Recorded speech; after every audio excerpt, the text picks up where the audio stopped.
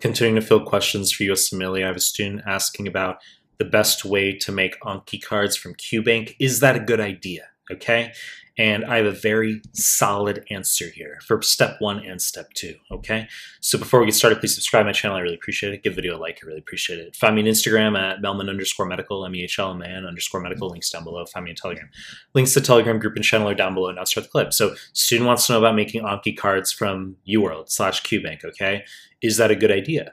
And my response is almost always, it's a bad fucking idea. Okay. And the reason for that is because your annotations need to be hyper conservative / terse at best. And I've made plenty of clips here on the YouTube under the exam guidance playlist discussing how to annotate from QBank. But specifically Anki, look, Anki has a time and place, all right? And I would say if I ever incorporate that into a student's prep, it's for the NBME exams. Now, NBME's 20 through 30 prior to your step 1, 6 through 11 prior to the 2CK with all the clinical mastery series forms, that NBME content, I've also made clips discussing how you will screenshot your incorrects into either a front card of an Anki, put the answer as the back card. I don't want you writing explanations. It's a waste of time.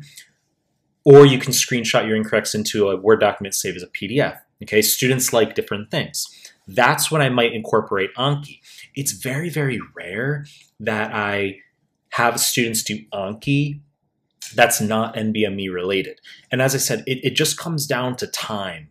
Because at the end of the day, it's not about how we feel remembering material. It's about getting your scores up. Okay? So students like Anki because they feel good doing it.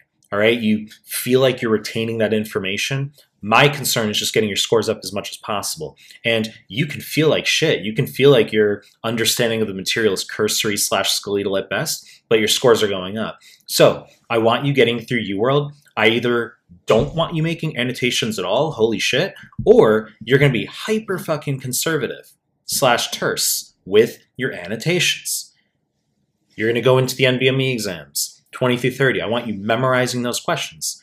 And as I just fucking said, you can screenshot your incorrects from those forms into Anki, all right? And then the back card's just D, back card's just A. And you're gonna study through. So all those incorrects, if it's 20 wrong, not a big deal. If you're getting 50, 90 wrong, that's gonna add up and you're gonna study ahead those Anki cards. So you're gonna have many hundreds of Anki that you need to review in layers. So by the time you sit the comp / step 1 exam, you're going to be in a very fucking excellent position in terms of knowing what the USMLE wants, because the USMLE and the NBME exams are the same thing. And then once again, for 2CK, you're just going to do that for 6 through 11 / the clinical mastery series forms. You know the deal. I'm going to continue to make more content. If you like my stuff, subscribe to my channel. And I appreciate your time. That's it.